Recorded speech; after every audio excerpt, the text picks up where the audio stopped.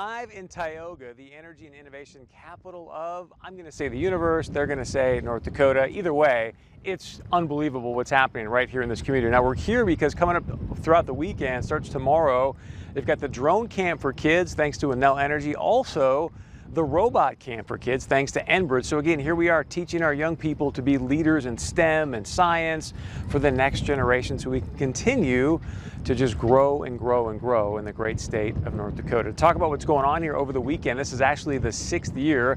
Again, Dennis Lindahl sticking around. He is the director for the economic development of Tioga, and also Jason Shamblin. Did I get the name right?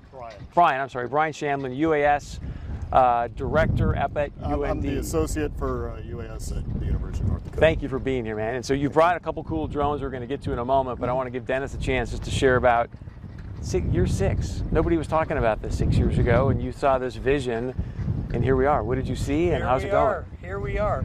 Well, I mean, I saw an opportunity to train students. I thought that drones were, I believe that automation is going to be the future, and so I thought, I went to the city council, I said, hey, I got this crazy idea, we've got some drones, let's teach these kids to fly, and couple people told me, they said, it'll never work.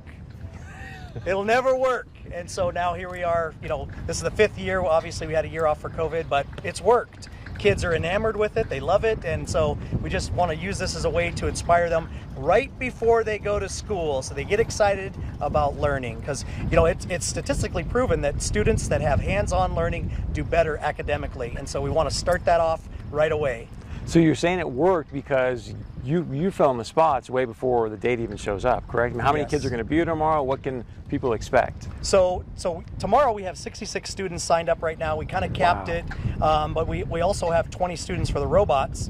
And so, I mean, this is going to be we wanted to kind of, you know, because we took a year off for COVID, you know, we wanted to kind of, you know, have a good event, have a funded event, have lots of sponsors, and kind of just roll it out a little bit softly, and then what is the success? Success is really what the experience that the kids have. So they'll go out and talk about the experience, and then we'll come back again even stronger next year. Nice, and thank you to Enel for sponsoring this. And Brian, if you want to show off what you brought here, you were giving me a little bit of details before, but please share. So here we have two very different unmanned aircraft systems. On my left here we have the Boeing In Situ ScanEagle. It's a aircraft that was originally developed actually for tuna boats to actually go and find tuna. Of course, the military got their eyes on it and said, we have our own uses for that. The most recent customer is the Coast Guard.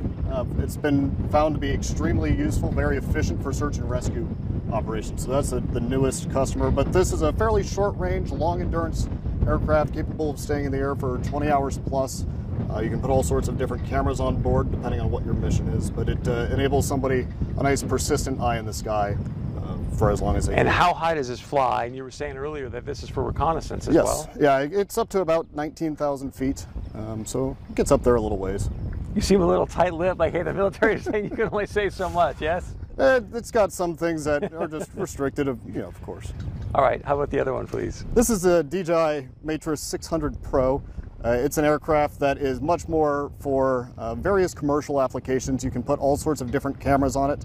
A lot of uses for it are going to be cinematography, and say precision agriculture is another one that would be a huge use for this, as well as mapping for fairly small environments due to its shorter flight time. And UND's got an actual UAS degree now, correct? Correct. So we have the UAS operations degree, so we focus primarily on the actual operations side of unmanned aircraft, as opposed to the development for the degree purposes, but we have other groups within the university that do a lot of focusing on development of software, hardware, all that good stuff for them. And what's so great about the Drone Camp for Kids is every kid that comes here gets a free drone, but I've got to presume it's not one of these.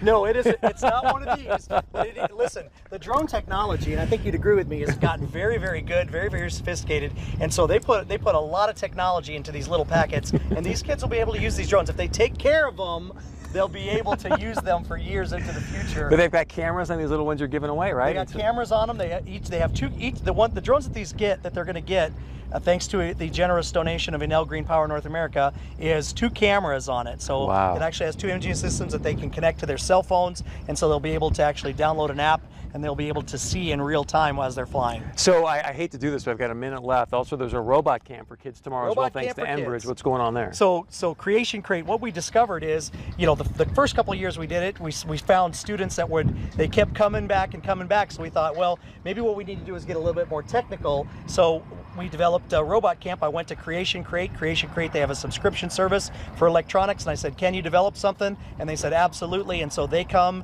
now 2 years they've come, and it's a robot that they can build and program. And so you got the technical aspect of building, and we also have the technical aspect of programming. So I can they'll learn that. program it to clean my house, clean You the can room. program. There's a All right, program good, to a lot of things. Collision avoidance, things like that. Really? Yes, that's right. It's going to be exciting.